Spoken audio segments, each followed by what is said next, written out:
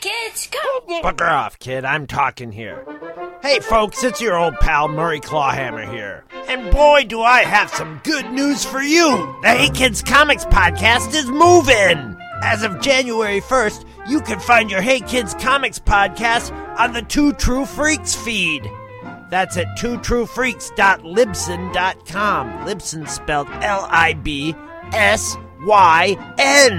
I love this show. It's like drinking Earl Grey tea next to the Thames River and having scones instead of sitting in my mom's basement and drinking Dr. Pepper and eating Little Debbie snack cakes. Anywho, thanks to some sketchily acquired photographs, Two True Freaks and Demonza Corp anticipate a long and fruitful relationship with Hey Kids Comics. And remember, come New Year's 2013, you can find your Hey Kids Comics at twotruefreaks.libsyn.com. Libsyn. They're British! This offer is void in the event of Mayan prophecy being accurate. I'm Mark Wade, writer of Daredevil, and you're listening to Hey Kids Comics. Thank you very much. Are you ready to rock, Cleveland? Woo! I'm pregnant! Oh, did you not hear this? Hear what? I don't think you heard this, did you? I bet I've not got it on here. Hey, Jesse. Are you ready? Are you ready for love? Yes, I am. Whoa. You've become Elton John all of a sudden. You can tell by where I'm moving. I was going to say you've come over all Elton John, but I thought better of it. You can tell by the way I'm moving. I'm all the one's man. No time to talk. Ain't no party like an S Club party, cause an S Club party don't stop. Dan DiDio here, co-publisher of DC Comics. Just wanting to tell you that none of the crises happened at all. None. Zero. Bupkis. No crisis has happened. It was a 5-year timeline. Damien is 10 years old. Happy anniversary. That was good, that, wasn't it? Yeah, I like that. That was very good. Anyway, we're ready to begin this week's episode. Yuppers.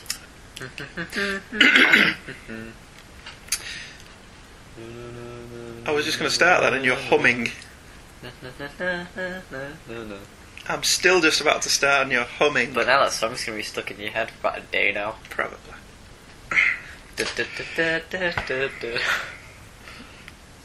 This is why Superman works alone.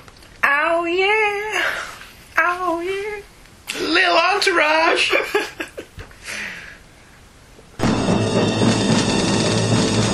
This briefing is from file A56-7W. Classified top secret. Subject is... Hey Kids Comics. Comic books. An art form barely alive. We can rebuild them. We have the technology. With digital downloads and bookstore penetration, which sounds a bit rude, we can make them better than they were before. Better, stronger, faster.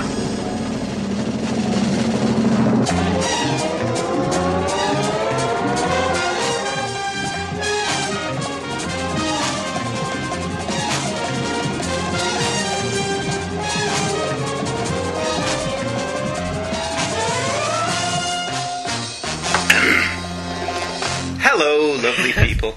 Can you start now? I'm starting now, yeah. And welcome back to Hey Kids Comics. Or welcome for the first time, if this is your first time. We are happy to pop your cherry. Or welcome to the last time. Or welcome to the last time. Yeah. Yes. We suffer for our art. Now it's time for you to suffer through our art. I am Andrew Leyland. I'm Mark Leyland. He's him and I'm me. This past week or so, was it last weekend or the weekend before? I've forgotten now. The weekend before. The weekend before we went to Thought Bubble, and I can't believe... Which is a comic convention near us. Yes, it's a comic convention about an hour's drive away. I can't believe we completely forgot to talk about it last week. Oh, I can totally believe You can't even remember what you just ate. No. Was it some kind of lemony chicken thing? Something like that. Yeah. Whilst there, not only did we meet Mr. Stephen Lacey, Yeah. who reminded me of Commander William Riker. To me, it was like, oh, so you're Stephen. See, you sound familiar, but you've got a beard. There's a bush on your face, and you don't look. But you're very, very high. Yeah. As in tall. Yeah. Not as in high. At least I don't think he was high. And it was like, hello! Weather of the night! And he was like, hello, Andrew. Yeah. And he was very lovely. He was. He was very nice. So that was nice. Yes. And we also got to meet some top-notch creative people. Top notch. Top notch. I had every pleasure of guilt tripping. And did you guilt trip? Yannick Paquette, but it didn't work. Because he was like, really sorry, but I can't do any more sketches because I've got these big ones that people already paid for. Alright, I understand, it's okay. And did he not fall for it? Actually, yeah, he did. He did me a little sketch. He did your little yeah. sketch. And Becky Cloonan. So, are you going to be here tomorrow? No. And I came before and you weren't doing sketches. Okay. Did she do you one? She did, That's very nice. Very nice of you. I met Pia Guerra, who is the artist on Why the Last Man. So did I. I mean, it was started off as just me talking to Stephen about Why the Last Man, and then I was in the queue and I was like, I'll have a sketch, please. Well, she did a sketch in my Why the Last Man hardcover. I've got a little And Yorick. so inspired. I mean, Have you got a little Yorick? I've got a little ampersand. Is that what she said? That's an old joke. I was so inspired I read all of Why the Last Man this week. All of it. From beginning to end. That last issue, man. All of it. It was beautiful, the ending. Was... I had some issues with the series as a whole. Why, what were your issues? Do you know, I don't remember now. I want your mum to read it so we can do a round table. Okay, but do you not remember any issues you had? I'm trying to think. Everybody in it was very smart. But I suppose that's because there was only everyone in women it left. was... Written by Brian K. Vaughan. And so. one of them was a doctor and the other one was a secret Yeah, there agent is who was that. supposed to know everything. Yeah. But it was very good. I was very impressed with it. I did meet Mark Wade, who you heard at the top of this show. Mark Wade waved to me. He did. He waved at Michael because Michael was in the queue for Yannick Paquette as I got to the end of the queue for Mark Wade. And I only ever take one or two books to get signed. Yeah. Because this is just me. You may think differently, lovely listener. But my personal opinion is if you're queuing up for a big name celebrity in the world of comics, obviously it's a very small, narrow field. And Mark Wade could probably walk around Leeds and not be recognised. And you take every single issue of his Flash run to get autographed, then I'm sorry, but I think you're a bit of a bonehead. This happened in the queue for Yannick Paquette. Yeah, and it's... Well, no, because I was in the queue and I was like, God's sake, why are we not moving? God, this guy in front of us, right? He's got all of his Ultimate X-Men, he's got all of his Seven Soldiers, he's got all of his Swamp Thing. Oh crap, it's Stephen.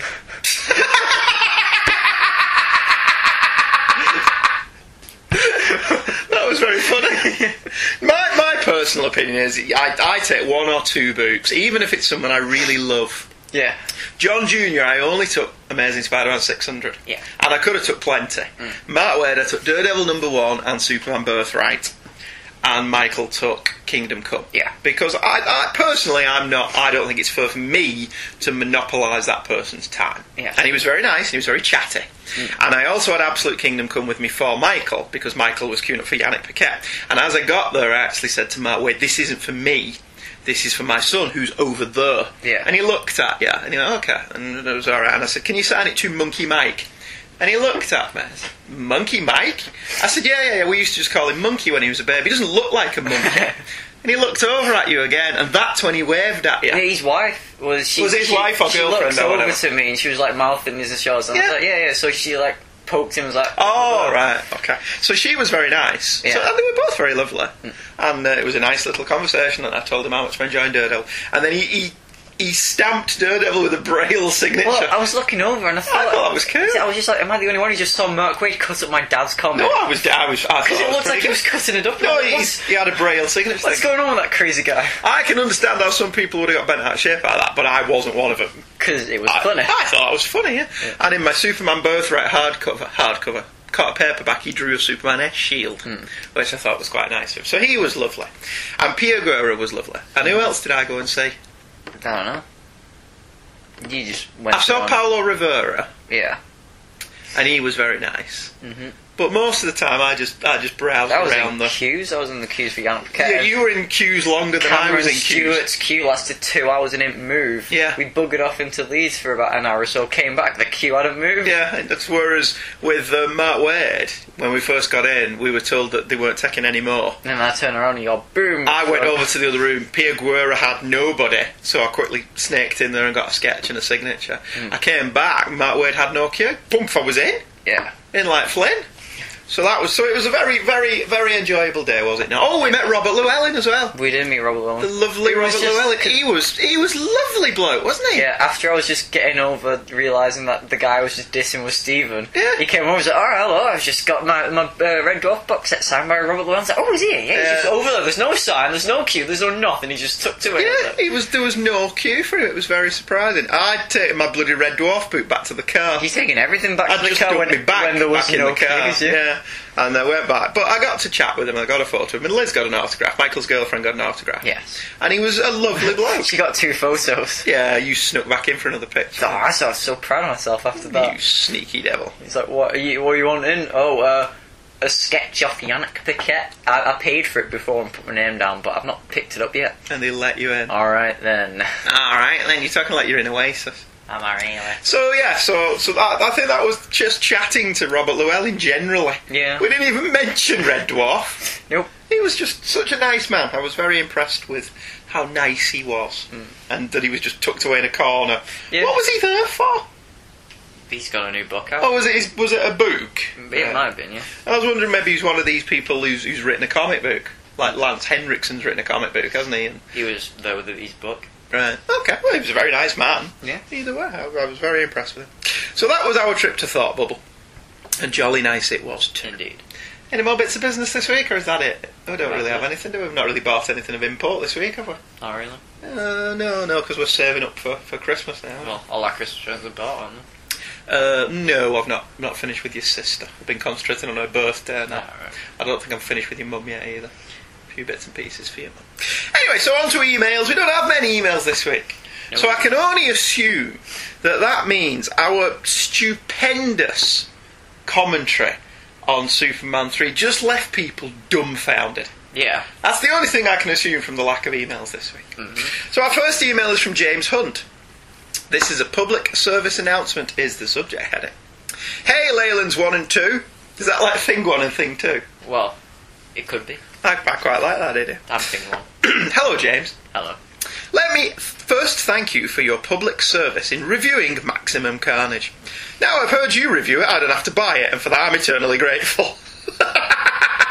Well, we live to serve. Yeah. Don't we?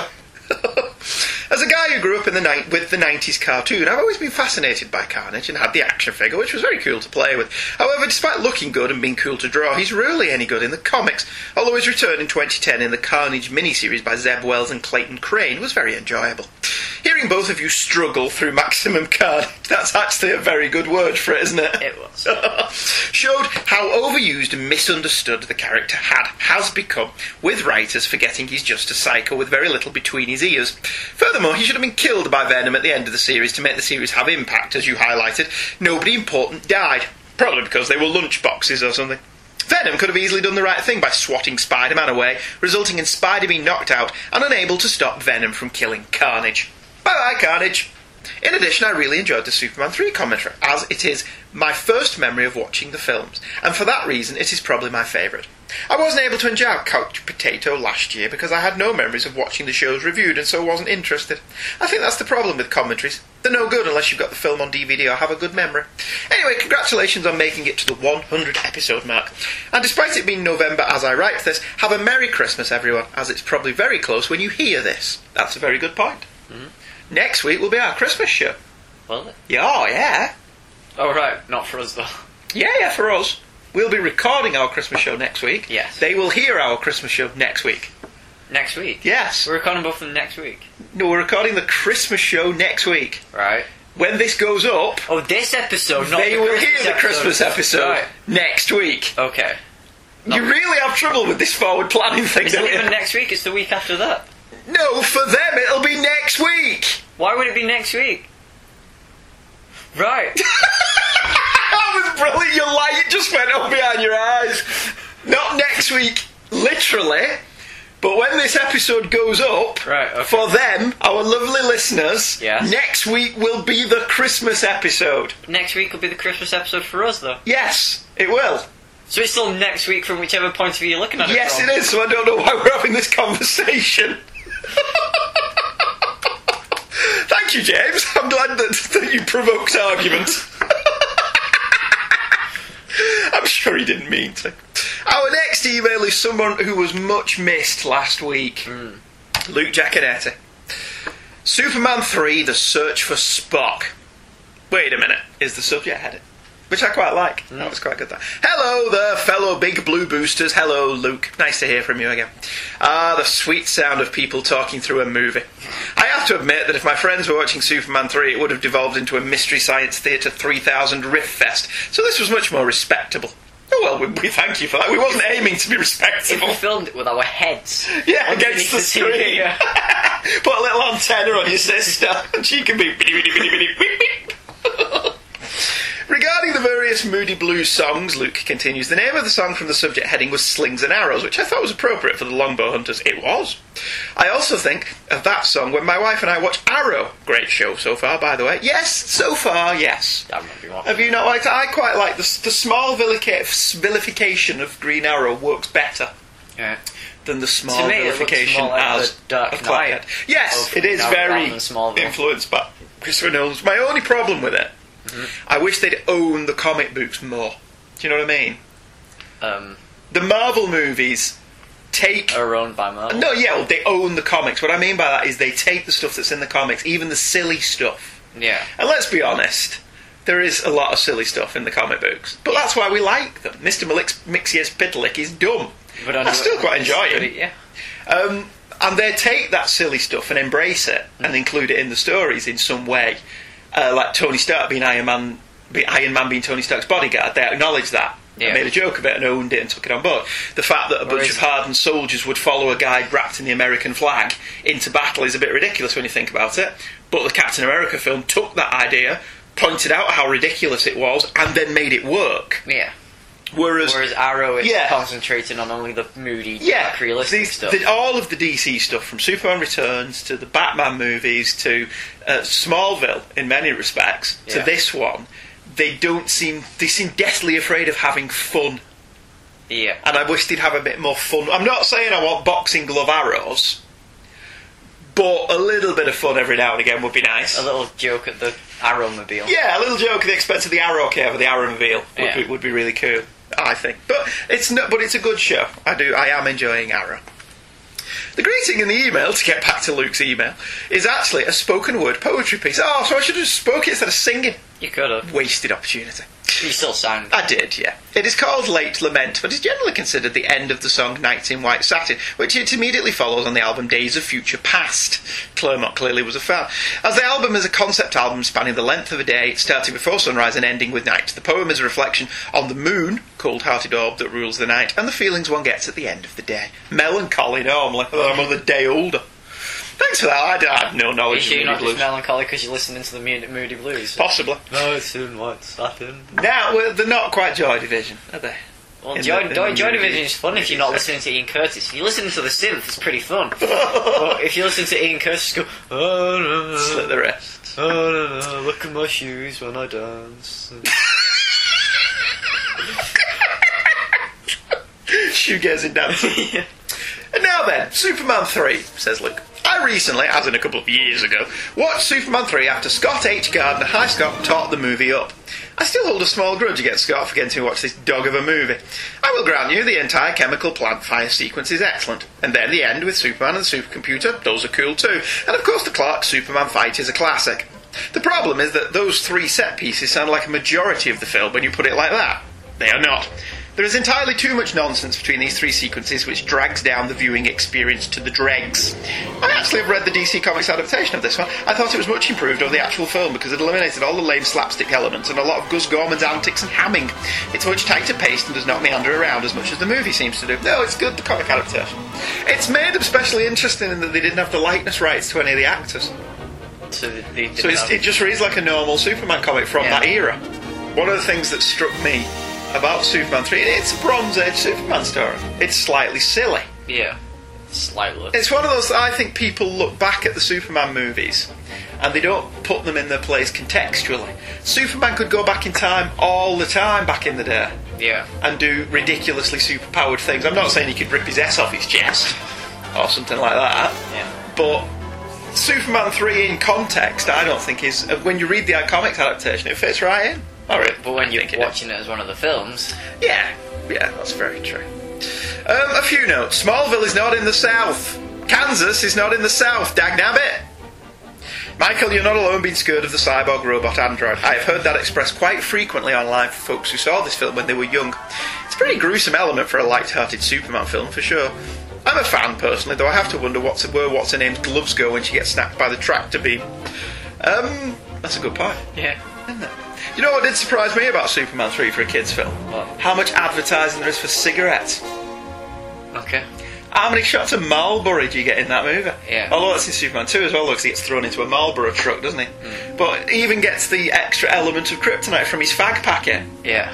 It's like, didn't Superman have an entire campaign? Selling cigarettes to kids in these movies. When I was a kid, say never say yes to a cigarette, and yet here you are. Yeah. Sponsored by Marlboro. That doesn't quite work, does it? The line about you'll get it when you're 65 is referring to Guz's social security. It would be unlikely that a data entry guy like him would be earning a pension in 1983. Andy, you were 11 in 1983? I won't say how old I was. I reckon you were about 4. Maybe 3. Something like that. Yeah. I would hazard a guess. Angela's disgusted spoilers regarding the dog food was hilarious. Don't ask me why, it just really cracked me up. I also really like both your wife and daughter scolding you for saying Superman just spent 2 days shagging Lorelei. Yeah. But he did, though. So, yeah, there's a deleted scene where what's-her-name's next door and she can hear them. Really? Yeah. It's on the DVD, I think. MBS equals Metropolis Broadcast System, a play on CBS, the Central Broadcast System, one of the big 3 over-the-air broadcast networks in the US, along with NBC and ABC. All in all, I had more fun listening to your clown watch this movie than I ever did actually watching it. So good job, dudes. Luke, well, thank you very much. I'm glad we could at least entertain you. Yeah. Whilst watching Superman 3. You more than Superman 3, though. Well, yeah, there is that. And finally, we have another email under the heading, as long as she keeps writing them, we'll keep reading them. Great show, Steve. Love the Superman commentary episode, and happy 100th. XX, Angela Leyland. Thanks, love. We appreciate your email patronage. Right, we're going to take a short break and plug somebody else's podcast, and then we'll be back with the conclusion of Prodigal. 27 years ago, the planet Krypton was destroyed. An infant boy and his cousins survived and have found a refuge here on Earth. But they were not alone. Another scion of the House of El has arrived. Why is he here? What is his purpose? And how will Kal-El and Kara Zor-El respond when faced with hell on Earth?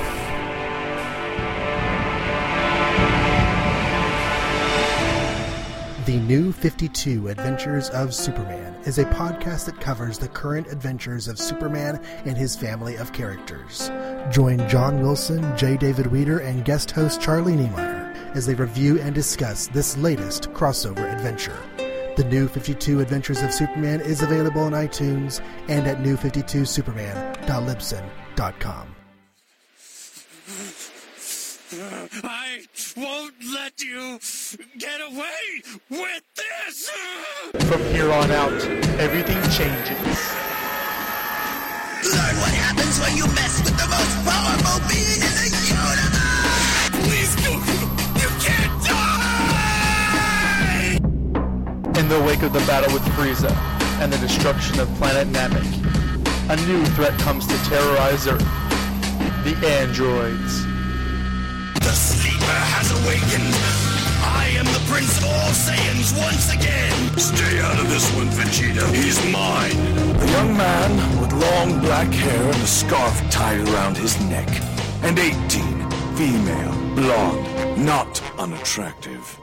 Those are the worst villains the Earth will ever know. Starting in December and continuing throughout the entirety of 2013, join Donovan and Jesse as they chronicle Dragon Ball Z's most prominent sagas and battles. From the vicious villains, I'm bored. It's time for you to die. And the heroic good guys, I won't let you leave Earth till I make you pay for what you've done! who are always, Bring it on! always screaming. Kaioken Dynasty! Wait! It's the legend! Soon you will be at his mercy. What mercy? You'll die! The Next Dimension. DBZNextDimension.Libsyn.com. You're about to find out what it's like to fight a real Super Saiyan. And I'm not talking about Goku. And we're back.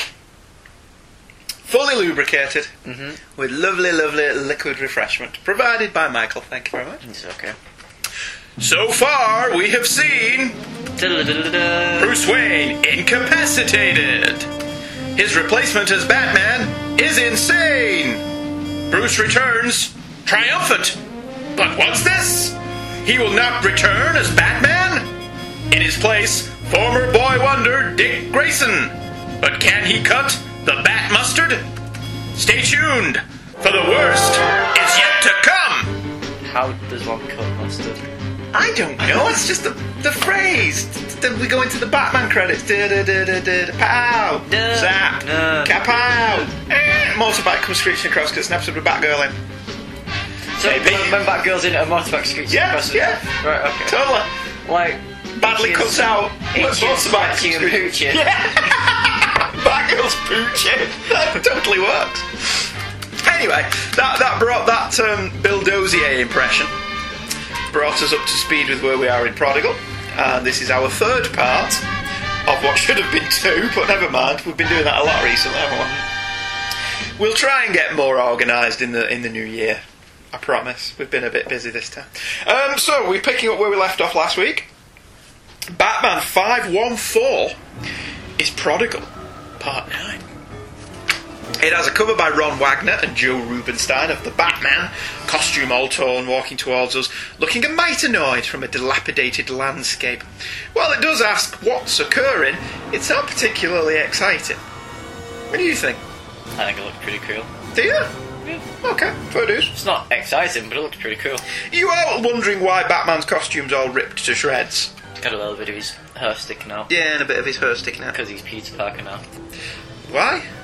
Because whenever Spider-Man got his mask cut, it's a bit of his eye and a hair would come out, yeah. Okay, fair dues. It came out on the 15th of November 1994 with a January 1995 cover date. One Night in the War Zone was written by Doug Moench, with art by Ron Wagner and Joe Rubenstein. Adrian Roy coloured, Ken Bruzenak lettered, Jordan B. Garfinkel was assistant editor, Denny O'Neil was the editor, and Batman was created by Bob Kane. Dick descends into the cave.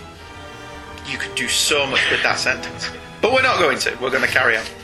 Where Tim Drake provides him with a printout of the three most dangerous criminals still at large after Two-Face's shenanigans.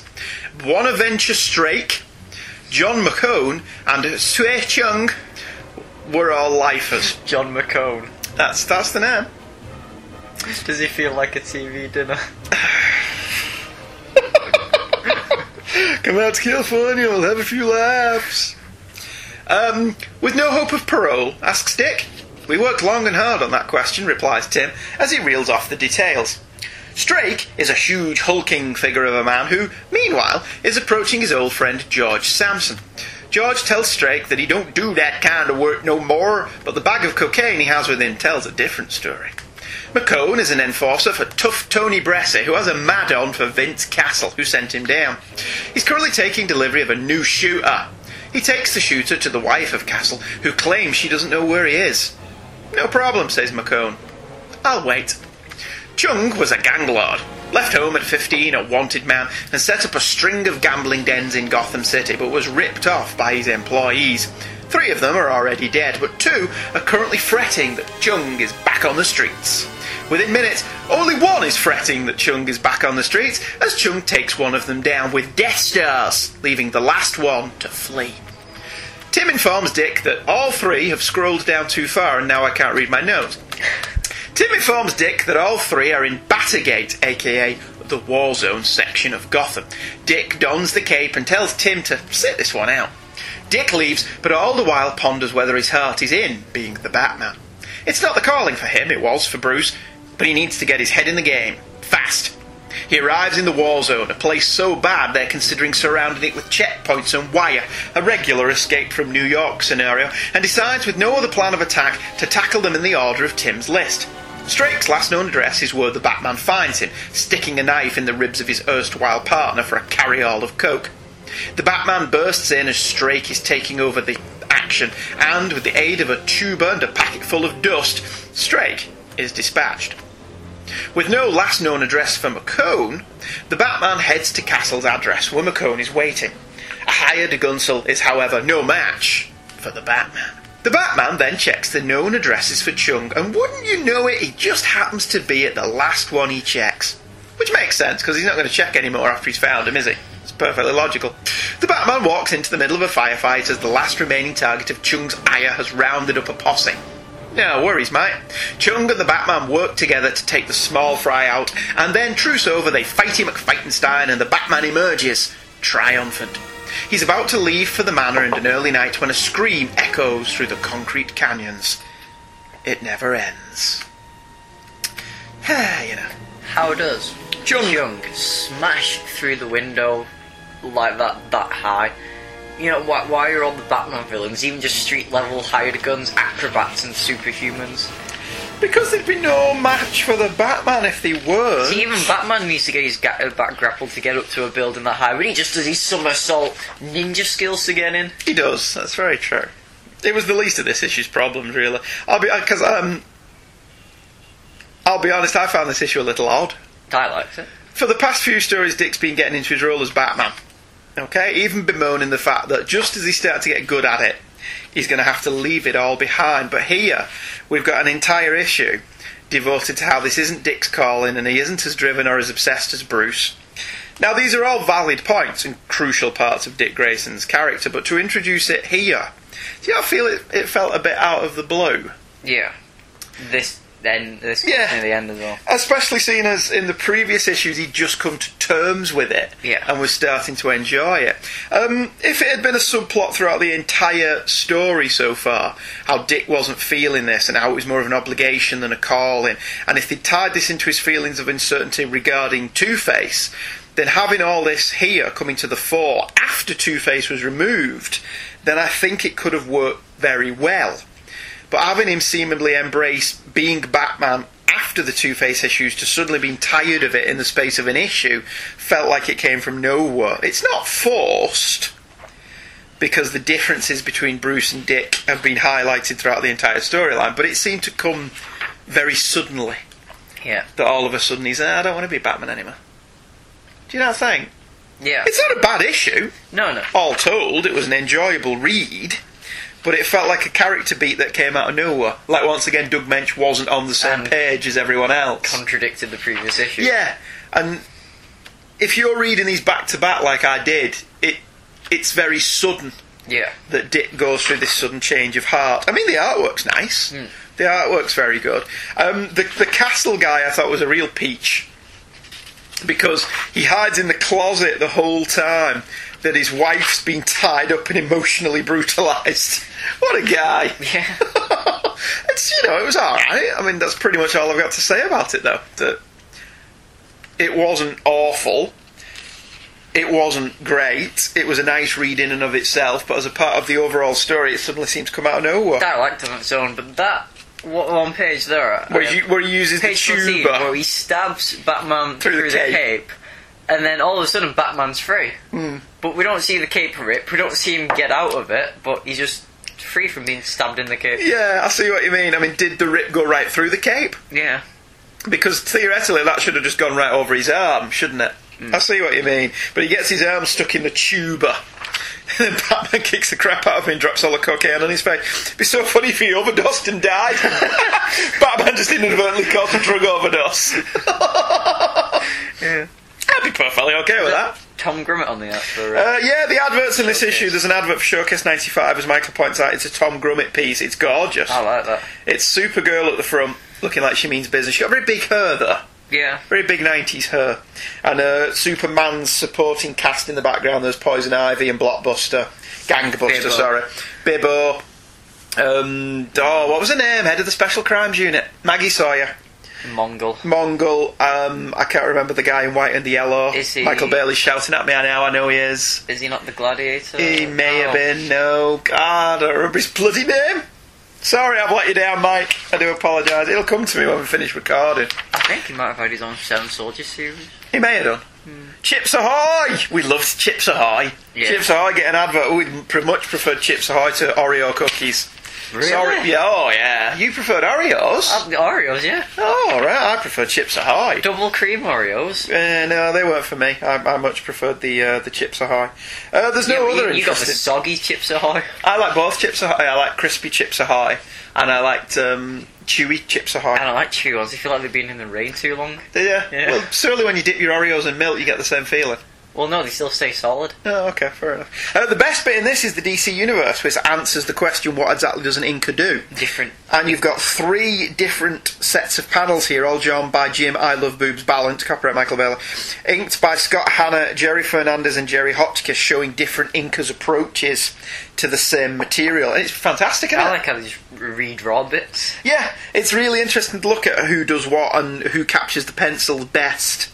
I think Scott Hanna's is the best of the 3, but I'll be brutally honest, of all 4 of them I prefer just the pencils. But that's just me. We've talked about me loving pencils on plenty of occasions before. Shadow of the Bat 34 came out on November 22nd. It was Prodigal Part 10. The cover has Batman trussed up with a gun to his head by Brian Stelfreeze. It's awesome. Do we like Brian Stelfreeze? We love Brian Stelfreeze's covers, don't we? Yeah. I don't think we've ever made any excuse of that. Hey, and the Tallyman's on it. And the Tallyman's reflected in the on the wall in the background as his shadow. So if you read the issue, yeah, you get it. You get it. It's very good. Batman is tied up with a gun at his head, but it's only in the shadow on the wall, as Michael points out, that you see the Tallyman. It's a brilliant cover. His hands aren't tied up, so he could easily escape that. Yes. They didn't really think that through, did they? Still a good cover, though. Still a good. It's not ruined by that minor piece of mistakery. Hey, look, is that advert in black and white? Yes, there's an advert on the inside front cover in black and white. It's for the Power of Shazam. It's Jerry Ordway artwork, so it's fantastic. Is that the Power of Shazam graphic novel that I've got as a hardcover? Yes. Right, okay. I enjoyed that. I thoroughly enjoyed that. Really heartily recommended. I picked that up for about $5 at a recent Comic Man, didn't I? Yeah. It wasn't very expensive at all. I was like, ooh, having it. Yeah. For a $5. Very nice indeed. As usual for Shadow of the Bat, there is no subtitle other than Prodigal Part 10. So it does mean that the whole thing doesn't make sense, because the Shadow of the Bat falls upon Prodigal Part 10. If you just left it as Prodigal. Yeah. Should it not be the Shadow of the Bat falls upon the return of the Tallyman? Or the Shadow of the Bat falls upon the vengeance of Tallyman? That has worked better. Shadow of the Bat falls upon yet another tie-in. Yeah. I don't think that'd work. It was written by Alan Grant. M.D. Bright was the penciler. Scott Hanna was the inker. Adrian Roy coloured. Todd Klein lettered. We already mentioned Brian Stelfreeze covered. Jordan B. Garfinkel was assistant editor, and Denny O'Neil was the editor for this as well. They chose this M.D. Bright because he was the brightest bulb in the... See, that's comedy gold. It's comedy gold. Yeah. Indeed. The story was thusly. After falling into a trap laid by the Tallyman, the Batman finds himself at the mercy of a criminal he doesn't know. For despite Tallyman being out for vengeance, his ire is aimed at a different Batman. Being branded by the Jean-Paul Dark Knight has caused Tallyman to seek retribution, and is now playing Russian roulette with this Batman. But throughout the flashbacks and life-changing moments that spin uncontrollably in his mind, his constant fear of failure, the Batman keeps his cool, psychologically examining his captor, causing him to unravel in mind, whilst the Batman's hidden glove also unravels his bonds. As the bullet falls into the chamber, the Batman moves, narrowly avoiding death. Hitting Tallyman where it hurts in his memories of his mother, the Batman has no trouble evading the Tallyman's bullets and blows. A punch to the jaw and the Tallyman falls through a window, but his robes are caught in the gears and levers and he finds himself pulled towards death. The Batman saves his life and leaves triumphant in both his battle of the wills and his battle of the body. Now, I made that sound very simplistic, which this is far from. But again, for ease of synopsising, I removed a lot of the flashbacks. Because page 1, first of all, I love the structure of a story that begins and fills you in later. In the hands of lesser writers, this can just lead to an entire page of info dump. Yeah. Where they bring you up to speed as to what happened. I like it where it's backwards. Yeah, you're a big fan of stuff like that, aren't you? Yeah, out to gas. There's an excellent issue of Star Trek written by Peter David that does that, where it starts at the end, and then as the story goes along with somebody's death, and then it tells the story. Yeah, the one we covered. In reverse. No, it's an annual. Is it? Yeah, it's not. Right. He does it again, but he starts with the character's death and then works, and the story ends with them meeting for the first time. Right. So he tells the entire story in reverse, and it's really clever and very well done. Because as we've mentioned before, Alan Grant is not a lesser writer. And when he's on form, like he is with this issue, we get an utterly stupendous issue. Tallyman, I think visually Tallyman's fantastic. He looks like someone out of a Tim Burton film. He does look like somebody out of a Tim Burton film, and you could totally hear Danny Elfman's score in the background, and you probably will if you're listening to this. You're probably hearing Danny Elfman even as we speak. Dying with another Mark Hamill voice. Do you? Yeah. Do you hear Tallyman as a Mark Hamill-esque? Yeah. Slightly insane. I also got a very Todd McFarlane vibe off him. Yeah. Purely on a visual level. In that he's all flowing cape and no feet. Which reminds me a lot of ridiculously big Ratchet and Clank guns in this one, though. No, he doesn't have his ridiculous guns like he did in his previous appearance, but he's just out for vengeance here. Yeah. There's no pretense this time round, is there? He's just a bit miffed, to be honest with you.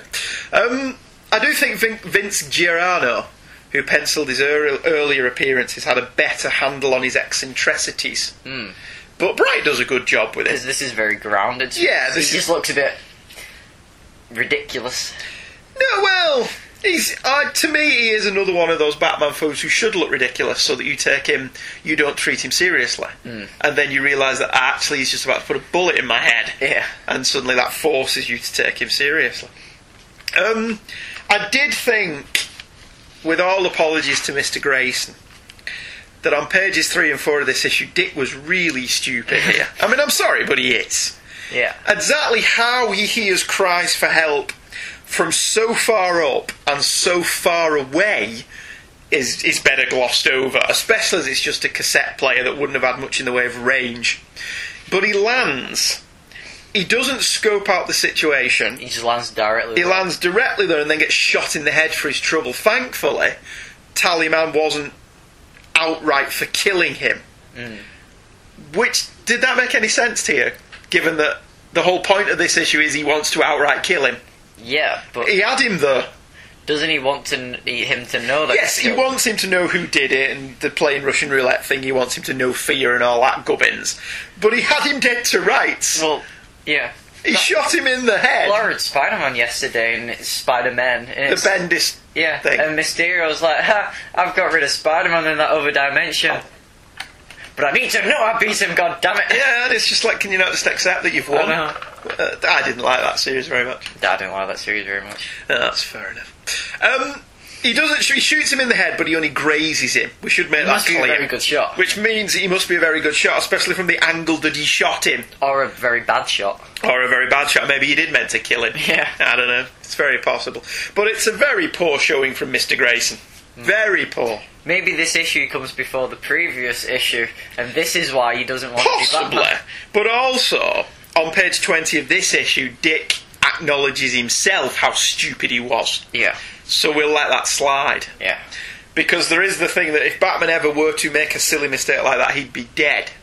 So he doesn't make silly mistakes like that. But this, I suppose you could be pointing out, this is another way of showing how Dick is different from Bruce. Bruce probably wouldn't have fallen for this. Also, you've got to take into account Tallyman was trying to lure in a very stupid Batman, Jean-Paul. So maybe he wasn't expecting the bullet to hurt him if Jean-Paul was still all armoured. Bulky helmet. Yeah, so I suppose all that. The artwork on the flashback pages, especially the shot of Batman swinging across the city, I love the cape. Yeah. The cape's brilliant there. Again, it's very McFarlane. But it's still fantastic. We're not taking anything away from it being McFarlane-esque. Because when McFarlane was on his game, he was very, very good. Did McFarlane do Batman? He did a bit of Batman Year 2, after Alan Davis couldn't finish it. Right. And a more contrasting pair of art styles you will never... Have you ever read Batman Year 2? No. You read the first 2 issues, great, it's Alan Davis art, everything's fine. Issue 3, whack! Todd McFarlane, punch in the face. And you're like, what the hell? When did Batman turn into Spawn? Yeah, and it's like when you're reading it as a gestalt, it really doesn't work. Because it's just such a jarring, change of artwork. Mm. Well, there's one like that later on tonight. Yes, there is. Maybe that's why Batman Year 2 never took off like Batman Year 1 did. Because the art changed. Because there's no consistency to the art. Yeah. It's possible, I don't know. Pages 3, 4, 6, 7, 10, 11, 14 and 15 are all flashbacks. And I thought it was a really nice artistic touch that Dick's flashbacks are all in blue and the Tallymans are all coloured red. I don't know why, I just like that. Yeah. There's no back issue notes, though, telling us when these various different events took place. They're not necessary, because let's be honest, most modern comics have long since done away with them because they require effort on behalf of the writer or the editor. But they used to be fun. Are the Tallyman's flashbacks reuses of the old issues? They're not. They're redrawn. That's MD Bright's artwork. So they're not just. No, they're not just ported across the artwork. They do look like the other artwork. Yeah, he's done a very good job of mimicking Vince Giordano, though. But no, they have redrawn them. They've not just nicked the panels like they do nowadays. They do that an awful lot now, don't they? Yeah. Just steal the artwork from another issue. Page 16. Batman's lockpicks.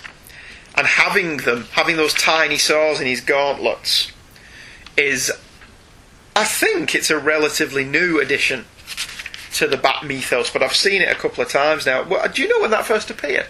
No. You know, I'd love to know where that first appeared. It's long been established he has something in his gloves. He has like a laser in his fingernail. He's got stuff in there for when people take his utility belt off him. Yeah. Which makes sense, the amount of times his utility belt gets taken off him. He seems to have everything, like in Hush. He's got those gas things in his mask if you try and... Well, doesn't Jeff Loeb subscribe to Grant Morrison's theory that Batman can do anything? Even, like, take down Superman. Which is bogus. Looks cool. Yeah, but it's bogus. Dick smiles more in this one issue than Bruce has ever done. Yeah. Granted, Bruce hasn't had a very good year. So we'll let that slide. Writer Alan Grant, who we love, when he's on form, he's fantastic. Again delivers the goods on a psychologically driven trail of vengeance and failure, and how we're all the sum of our pasts. The Tallyman is a product of his upbringing, and Dick's subtle analysis of him leads him to pinpoint his way out of his dilemma. In addition, this trawl through the career of Dick Grayson and his many years of feeling out of place culminate with him realising he isn't just a former Robin, Nightwing, or Batman. He's his own man. Couple this with the idea of a foe with a serious mad-on for the masked manhunter, a Batman that has no knowledge of Tallyman due to Jean-Paul's lack of bookkeeping skills. And I thought this was a really interesting issue. Again, Dick doesn't seem anywhere near as out of sorts here as he did in the Munch issue, even though he's essentially wrestling with the same dilemma. But it's the same idea handled much better. The art's good as well. Yeah. I thought this was a great issue. Yeah. Well, it seems like in this series where Dick doesn't know any of the bad guys except for Two-Face, Tim has to tell him who they all are. But he doesn't have Tim here. Yeah. So he really is out on a limb with this one, because he's got no idea who Tallyman is. Well, Bruce wouldn't. Yeah. Bruce wouldn't know who Tallyman is. So would Tim have known? Because Tim, I don't recall if Tim was in those issues with Jean-Paul. He might have known of him. Yeah, possibly. But certainly Jean-Paul wasn't keeping the Bat computer up to date, was he? No, and that was his kicking Tim out. Yeah. Yes, so Tim may not even have known about the Taliman. Adverts in this issue, sometimes, as we've already mentioned, the power of Shazam, which is black and white on the interior inside cover, which we'll just gloss over because I'm sure that never happened. There's a Jurassic Park. Is that a maquette? Is that what that's called? Yeah. Or is it just a doll? A statue. Oh, no, it's a statue of Jurassic Park. Bon Jovi had an album out. It's the best of. Is it a best? Oh yeah, it's got Living on a Prayer on it. Keep the Faith. Someday I'll be Saturday Night. Hey, man, I'm alive. Is that Someday I'll be Saturday Night? Yeah. Oh no, always. Wanted, dead or alive. Lay your hands on me. Can we do them all? You give love a bad name. Blaze of Glory, Bed of Roses. Down. Shut through the heart, and you're too late. What else is on this? Prayer 94, Bad Medicine. I'll be there for you. Like bad medicine. He didn't do the theme from Friends, did he? Bad medicine is what I need. Is that a different I'll Be There For You? Yeah. I'll be there for you when the rain starts to fall. That's the only song you think of when you say I'll be there for you now. I'm sorry, Bon Jovi. In a night of love. She's a little runaway. So you successfully went through every single one. Congratulations. Because you downloaded it for me and I put it on my iPod. I didn't know you were such a Bon Jovi fan. Oh, yeah. In an ironic way. Yeah. Oh, just no, I've not even been ironic. I love Bon Jovi. No, I know his songs on my iPod. You know them? You just did them chapter and verse. I was raised with Mum. That's a good point. You can do all the Guns N' Roses as well, okay? Sexy, seductive, deadly. And that's just your mum. Actually, no, that's an advert for Modesty Blaze, which was the comic book that John Travolta is reading on the toilet when he gets shot in Pulp Fiction. Yeah, he's reading Modesty Blaze. You give love. We're just going to be doing that all night. It was the dawn of the third age of mankind, and the last best hope for peace is the last of the Babylon stations. There's an advert for the Babylon 5 miniseries. Who's that? That's Commander Sinclair. Yeah, but who's that, is it? I have no idea. Joe Straczynski wrote a couple of them. I don't know if he wrote all of them. I think it only ran a year. I don't recall how long that series ran. Babylon 5's not all that good, eh? The Atom has a special after 0 hour, and Vertigo trading cards. Yeah, look, there's Morpheus. Yes, and something in the corner. Books of Magic in the corner. The next issue as Prodigal comes speeding, we say. Twirling inevitable towards freedom. Conclusion. What? It's The Simpsons. Not going forwards, not going upwards, but twirling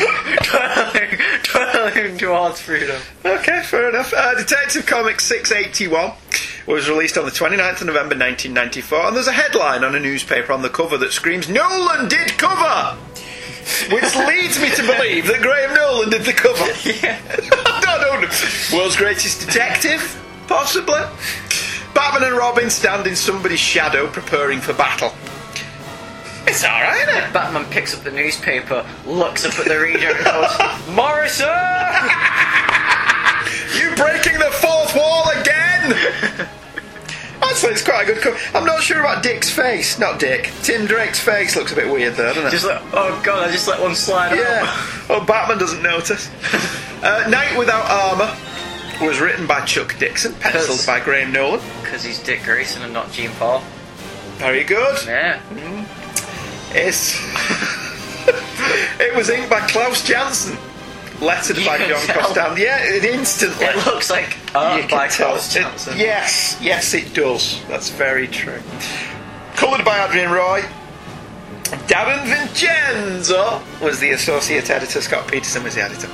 Maury the Mallet Devane is spilling his guts to the Batman and Robin after an armoured winged figure just took out his fourth mob hit in a week. The Batman suspects that Azrael may be back in town. Robin disagrees but picks up a transmission that there are men out on the ledge of Hyde Towers. This may be their man. They take the bad train to Gotham and meet you at High Towers, where they'll fight a bunch of bad guys that may or may not be Azrael. Oh boy. You give love. You give singing a bad name. Over at the Gotham City Police Department HQ, Mackenzie Bock transfers over to be Essen's assistant. Bullock and Montoya offer their sarcastic congratulations before they too are headed over to Hyde Towers. As they arrive, a body hits their car from the roof. They look up to see Batman and Robin in the area and avoiding lead. Lucky Silver is terrified and not of the Batman, and winds up more lifeless than a Jonas Brothers concert. Robin doesn't think that this is Jean-Paul, and he and the Batman split up to follow their own investigations. Batman trails Jean-Paul, who is back in Gotham but is unable to comprehend much of anything. Robin, however, concentrates on the victims and spots a connection. Without Tony Bressi, the rackets have been split between 6 men, only one of which is still alive. Robin heads over to Handy Andy Barron, where he discovers that Steel Jacket is back in town. He's not the only one. Dick returns to the cave to find Bruce Wayne waiting for him. Stuff got real! More or less. Page 7. We've got a really good opening sequence for the first 6 pages, which is all told in flashback. And then we get a great scene between Tim and Dick. Dick actually smiles at the prospect of taking out the Bat Train. Yeah. Bruce wouldn't. I thought that was really cool. We won't get the Everyone likes the Bat Train. Everyone loves Bat Train. I love the dialogue exchange. He might be at Grand and Belmont Plaza. Huh? Police are responding to a call about men out on a ledge of Hyde Towers. Shots fired. We won't get there till it's over. Unless we take the subway racket. I don't know. Okay, but I drive. No problem. They're both like, hey, Bat Train! We're going to the Bat Train! Bruce never let me go in the Bat Train! Hey, Dick, can I sit on the other chair so I go backwards? I can see how travelling by Bat Train would be exciting. Unless, I don't know, Two-Face were going by car. Yeah, well, that's part. Yeah, then you're buggered. Page 8. Body falling on the car. Yeah. Die Hard. It was very Die Hard, that body falling on the car, wasn't it? Yeah. Page 8, the Bat Train hurtles through the subway, giving us a very predictable but still quite funny comedy beat as passengers wait for the train and just left dumbfounded as it zooms past them. Page 9, which Michael just mentioned because I skipped to page 2 far, is really, really good. The body hits the car head first, so there's not going to be much left of him. I wouldn't have thought. But it's very noir, the artwork on that page, especially with the red colouring. Yeah, it's brilliant. It's an exceptionally good page. Bullock looks really cool in his fedora and trench coat. He looks like every hard-boiled PI you've ever watched in old black and white movies, smoking away on his cancer sticks. Very, very good. Very good page. You don't need to sell me death sticks. I don't need to sell you death. You need to go home and rethink your life. I need to go home and rethink my life. Why did you sound like Billy Talent, though? See, you learn. Page 11. Panel 1. Love Batman taking out the Goonie without even looking. An off panel. It's a magnificent. All you see is Batman's outstretched arm going off panel. You don't even see the guy he's hitting. No, you don't even see. You just see the hand of the guy that he's hit. It's brilliant. I love it when he does stuff like that. Like he's not paying attention, but so is. Yeah. Brilliant stuff. Absolutely fantastic. Page 17. Handy Andy, which is a stupid name, has one of those lighting systems that reacts to noise, leading to a really fantastic fight scene where Robin's kicking the crap out of people and his punches keep turning the lights off and on. I thought that was great. Did they do those lights? Yeah, they were real. Yeah, I don't think they lasted long because, as you can imagine, they'd be quite stupid. Every time you walk. Yeah. You turn a light on. Steel Jacket, who I didn't know much about. Do you remember Steel Jacket? No. I didn't remember anything about Steel Jacket. Is a genetically manipulated to look like a 90s comic book character, replete with spiky gloves of doom and metallic armour. He looks like a robot of symbiote. Like if Venom was a robot. Oh, he ends up being in Nightwing. Does he? Chuck Dixon uses him in Nightwing. Right. Do you remember? See, I'm looking there and I'm looking at the red bit as his eyes, and he looks like he's got a big cheesy grin. So he just looks like he wants a cuddle. But he's armoured. Yeah. So the cuddling probably wouldn't go very well, to be honest with you. I don't know. I thought this was a solid issue. I really did. Highlights the difference between Dick and Tim this time when it comes to methodically assessing a situation and then acting upon that knowledge. Dixon structured the issue in a very interesting way. So again, another time this week where somebody will structure a story in a very non-linear fashion. With the latter half of the comic here following Batman and Robin's different paths, with one page devoted to Batman, followed by a page devoted to Robin, followed by a page Batman-Robin through to the end, we're retreated to a double cliffhanger, Robin in trouble with Steel Jacket, and Batman greeted by a returning Bruce Wayne. Who just shows up out of the blue. Yeah. And he's sat in front of his Batcomputer, but not doing anything. Yeah. He's just sitting there in the dark. Why does it look like he's wearing jodhpurs? Yeah. He looks like he's been horse riding. He does look like he's just been on a fox hunt. Yeah. Totally. Well, he is blue blood, isn't he? Ah, hello, Dick. I just found an exceptionally good fox hunt by you. I'm giving up this Batman lark. Good day, what? You can carry on. I'll be upstairs. Very good. Yeah, it was really good.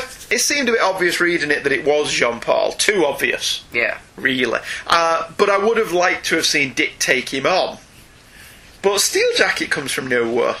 Klaus Janson drops in as guest inker and adds a wonderful noir feel. You say guest inker, he's more he's more like artist. Klaus Janson shows up and takes over as artist. Well, we've said before, we're very on the fence when it comes to Klaus Janson. Because when he's inking, yeah, he's tolerable. When he's on his own, it's very... Yeah, well, see, I think he works exceptionally well on street-level crime artists like Frank Miller and John Romita Jr., but less so over people like Bernard Perez with more clean art styles. Oh, he's best on Romita. Yeah, he does overpower Graham Nolan here. There's no doubt about it. This doesn't even look like Graham Nolan had anything to do with it, does it? No. It looks like a Klaus Janson issue. But it's not got the scratchiness that Janson has when he pencils his own work. No. So the two of them combined is to pretty good effect. It's a smooth Klaus Janson piece. Yeah, it's a very enjoyable Klaus Janson piece. And particularly the scenes with Bullocks. Particularly the scene with Bullock, who does look every bit the noir-tinged detective. And I found this a very unexpected cliffhanger. Yeah. Even though I've read this before, this still caught me by surprise. It comes out of nowhere. Yeah, there's no clues on the cover or anything that Bruce Wayne's back in this issue, is there? If this was now, this had been solicited. This has been plastered all over. Yeah, even if they hadn't solicited it as being the return of Bruce Wayne, you know Bleeding Cool would have ruined it before it came out. Yeah. Thanks a lot, guys. DC are the ones to blame, really. If they'd have done it. Yeah. But, so it was, even though I'd read this before, that did come out of nowhere, because I wasn't quite expecting it to happen. It was really, really good. I really enjoyed that one. It was very good indeed. And that leads us up to the finale. Prodigal concluded in Robin 13, which came out on December 6th, 1994, but had a January 95 cover date. Oh, so they're only a month behind now with the cover dates. Yeah. Alright. When did they start doing that? No, 3 months now, aren't they? Do you know, I think we've mentioned that before, actually, when we were doing Nightfall.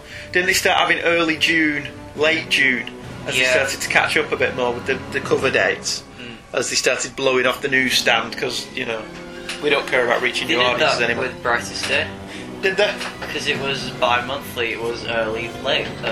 Right, okay. Well, it's probably did the same thing then. Alright, that's fair enough. Alright. The cover's by Tom Grummett and Ray Kreising, split down the middle, with Robin facing Steel Jacket on the left, Dick facing Bruce, fist clenched on the right. Steel Jacket looks different on this cover than he did in the last issue. Yeah, well, don't get us started on the issue of this one. He looks different he looks like Shadowhawk in the issue itself. He looks like Ultron in this issue. Yes he does. Yeah. The cover's alright. Bruce Wayne looks like Stan Smith from American Dad. He does. His jaw is a tad too... It looks like a Mortal Kombat loading screen. Yes! It totally does! It says Conflict on the cover and Prodigal, conclusion.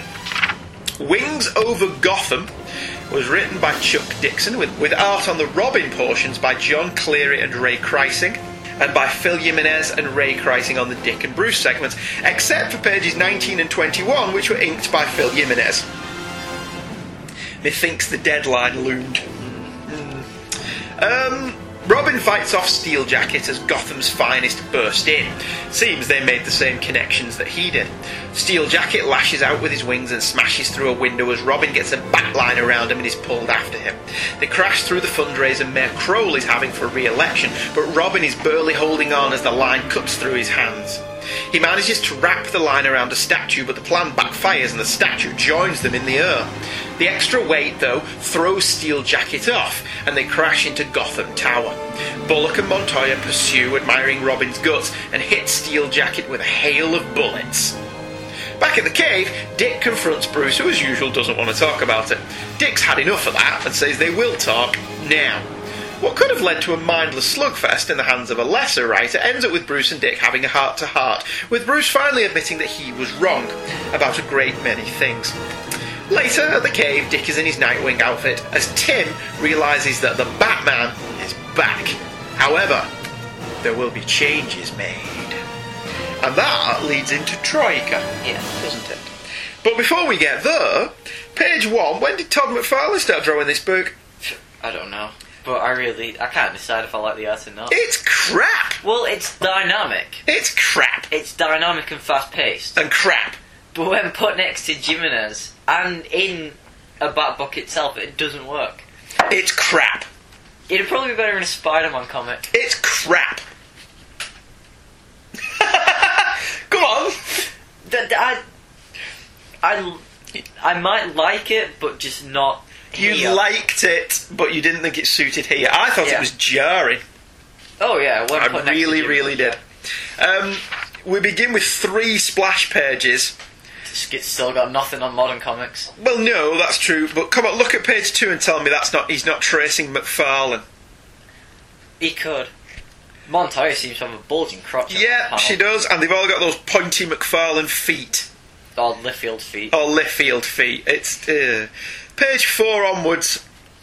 I thought it quite subtle that Jason's Robin costumes in the background the whole time Bruce and Dick have their conversation. Mm. And that... I thought Bruce was drawn wrong. Why? He doesn't look like Bruce, he's just like an old man. Yeah. See, they should have just called this issue Attack of the Clones. Okay. Because both parts of the story are being illustrated by guys whose art is heavily influenced by other artists. Phil Jimenez has always wore his love for Perez on his sleeve, sometimes to his detriment. But at least the guy can draw anatomy, and his backgrounds and figure work's exemplary.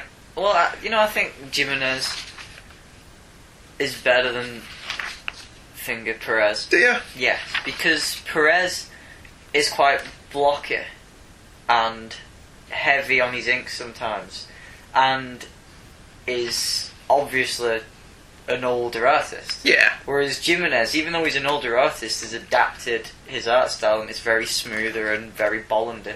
Do you not think it's more of a case of Phil Jimenez has just evolved from being a Perez clone to now being an artist in his own right? Yeah. Yeah, whereas you look at this here, if you compare this to the Teen Titans, there's an argument that could be made that a non-comics fan wouldn't be able to tell which was which. I think there is enough differences there, but if you knew that his style was influenced by Perez, then it was quite obvious. I think there are shots, particularly that one of Dick on the bottom of page 12, that's lifted straight from Perez's Teen Titans. Yeah. And it's not... I'm not saying it's a bad thing, because it keeps the character looking consistent, especially when you contrast it with Cleary, who's just a subpar McFarlane clone, with barely a grasp of anatomy, and his figure work is lazy and sloppy, with feet just disappearing, and everybody's got pointed fingers. I swear this guy's art almost ruined the issue for me. It really, really did. It doesn't help that the styles are completely incompatible, with the Robin Steel Jacket stuff looking like a bad Image comic, and the Dick Bruce stuff looking like fine art in comparison. What was the editor thinking? It does reflect on the story. your Robin stuff's fast-paced and action-packed, and your Bruce and Dick's just them sat around in the Batcave talking. Yes, and I think an argument can be made that it shouldn't have been. I honestly think, story-wise, the Robin Steel Jacket stuff's fun. And it's action-packed, like you say. I felt we needed more time with Bruce and Dick to explore what's going on, and I think this was spoiled by being an issue of Robin. Yeah, because once again, another major thing happens in an issue issue of Robin. The two plot strands have bugger all to do with each other. And see, what I think they should have done, this issue should have followed on from Detective. And Detective should have ended with, for what happens to Robin, check out Robin 13. For what happens to Bruce and Dick, check out Legends of the Dark Knight, whatever. And the Bruce and Dick stuff should have been an issue of Legends of the Dark Knight on his own, like the end of Night's End. Or you have this carrying on from the previous issue, the previous Batman issue. Yeah. Have it all the Robin stuff, and have Robin go into the Batcave and see something, but we don't see it. Right. And then have the next issue of Batman of Dick and Bruce talking, and then it ends with Robin coming in and seeing Batman. Right. Like see, that would have worked as well. Ends. Yeah. Or you have a story where Dick and Bruce go to a restaurant for a chat. Yeah. Or how about we rewrite this issue? Yeah. Well, and then you could have done the whole it's a predictable plot, and it's been done thousands of times before, but while they're there, the restaurant gets hit by robbers. And they continue the Bruce and Dick, taking out the Bruce and Dick continue what they're talking about by taking out the robbers non-verbally. Yeah. And through that, they learn how similar they are to each other. But the best thing of all about the issue, they have to do it without changing into Batman and Nightwing. Yeah, so they've got to. You've got to find a way to do it without exposing who they are. And it's like I say, it's not the most startlingly original point in the world, but they could have ironed out the differences whilst working together, and then at the end of the issue, you could have had them not need to say something to each other. They've just realised it by working together, and like you say, at the end of the issue, Robin shows up, and it's like, what are you two doing here? And yeah, that would have been a much better way of doing it. This issue of Robin is Robin versus Steel Jacket, and whatever other things, and then the Bruce and Dick stuff should have been an issue of Batman or an issue of Legends of the Dark Knight. That, and also Scott Snyder's ruined the Bruce and Dick relationship for me. Why? Because after that one exchange. Yeah. What was that at the end of the Night of Owls? And so it was Batman 11. It was a brilliant exchange. It was only one page where Dick came in to hit him, and then Bruce was totally reasonable. Yeah. And Dick was like, I can't hit you now. And Bruce was like, you wouldn't have won anyway. It was really cool. It was really, really good. Yeah, and then, Tim shows up annoyed that they're doing bugger all, and Bruce would have unveiled the new Batsuit. Yeah, that would have worked much better than this. It was actually quite a disappointing ending. Because not even the art's jarring, it's the story's jarring. Yeah, it's two completely different stories tagged onto each other. And it's not that each story's bad, they just don't belong to each other. I don't think. And thus, Prodigal ends.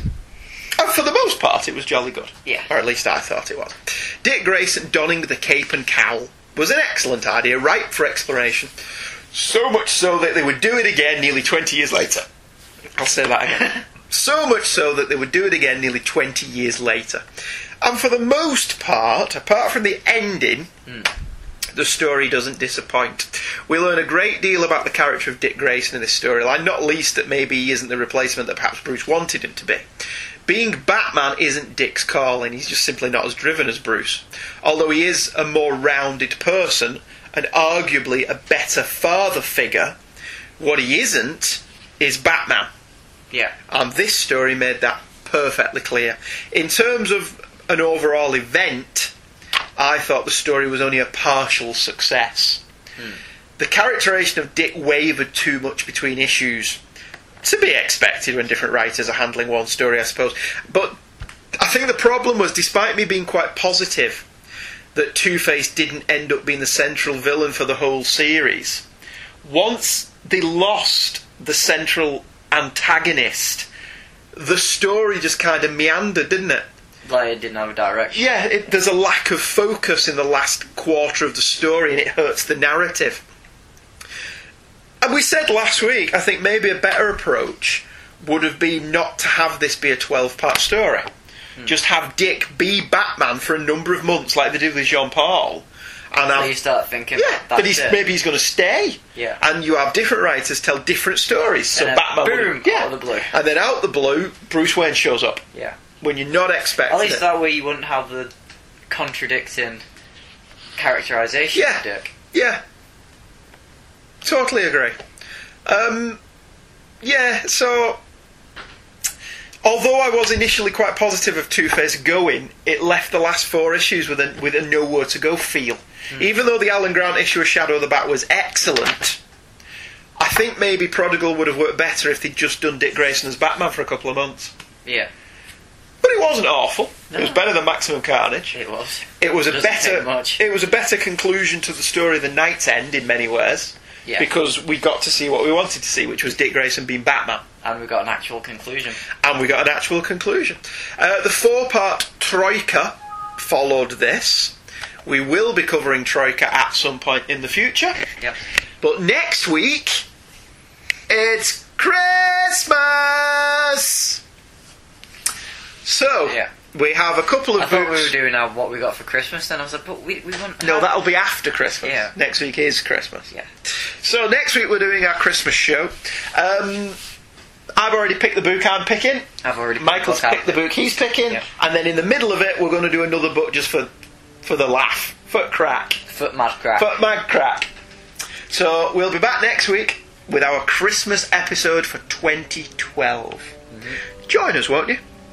See you next week. Bye-bye. Goodbye.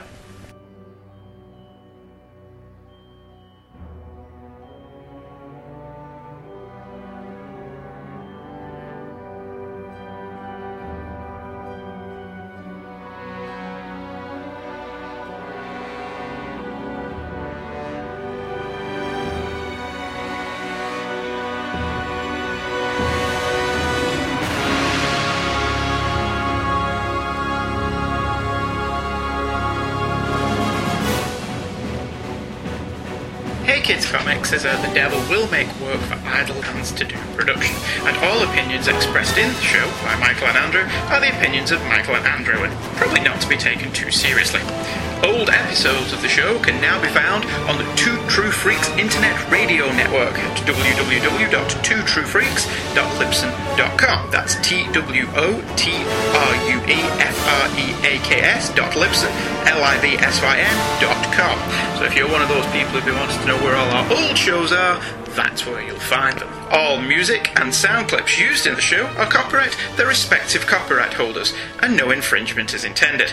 Michael and Andrew make no money from this, much to their chagrin.